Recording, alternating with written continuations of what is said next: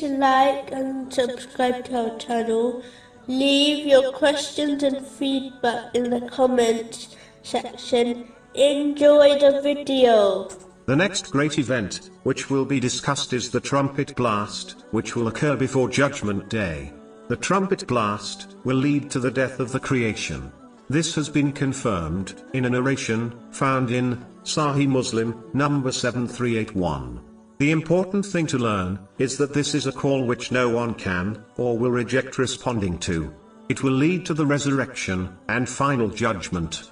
Therefore, Muslims should respond to the call of Allah, the Exalted, through the Holy Prophet Muhammad, peace and blessings be upon him, through sincere obedience, by following his traditions, which involves fulfilling the commands of Allah, the Exalted, refraining from his prohibitions, and being patient with destiny.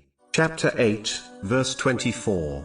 O you who have believed, respond to Allah and to the Messenger when he calls you to that which gives you life.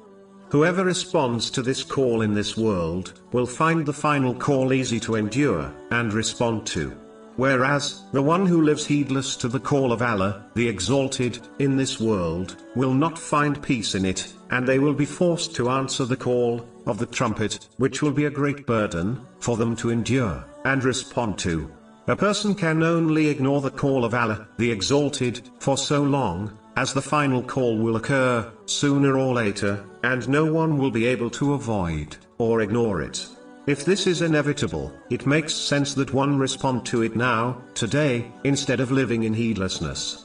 If one hears the trumpet blast, while heedless, no action or regret will benefit them, and what comes after for this person, will be even more terrifying.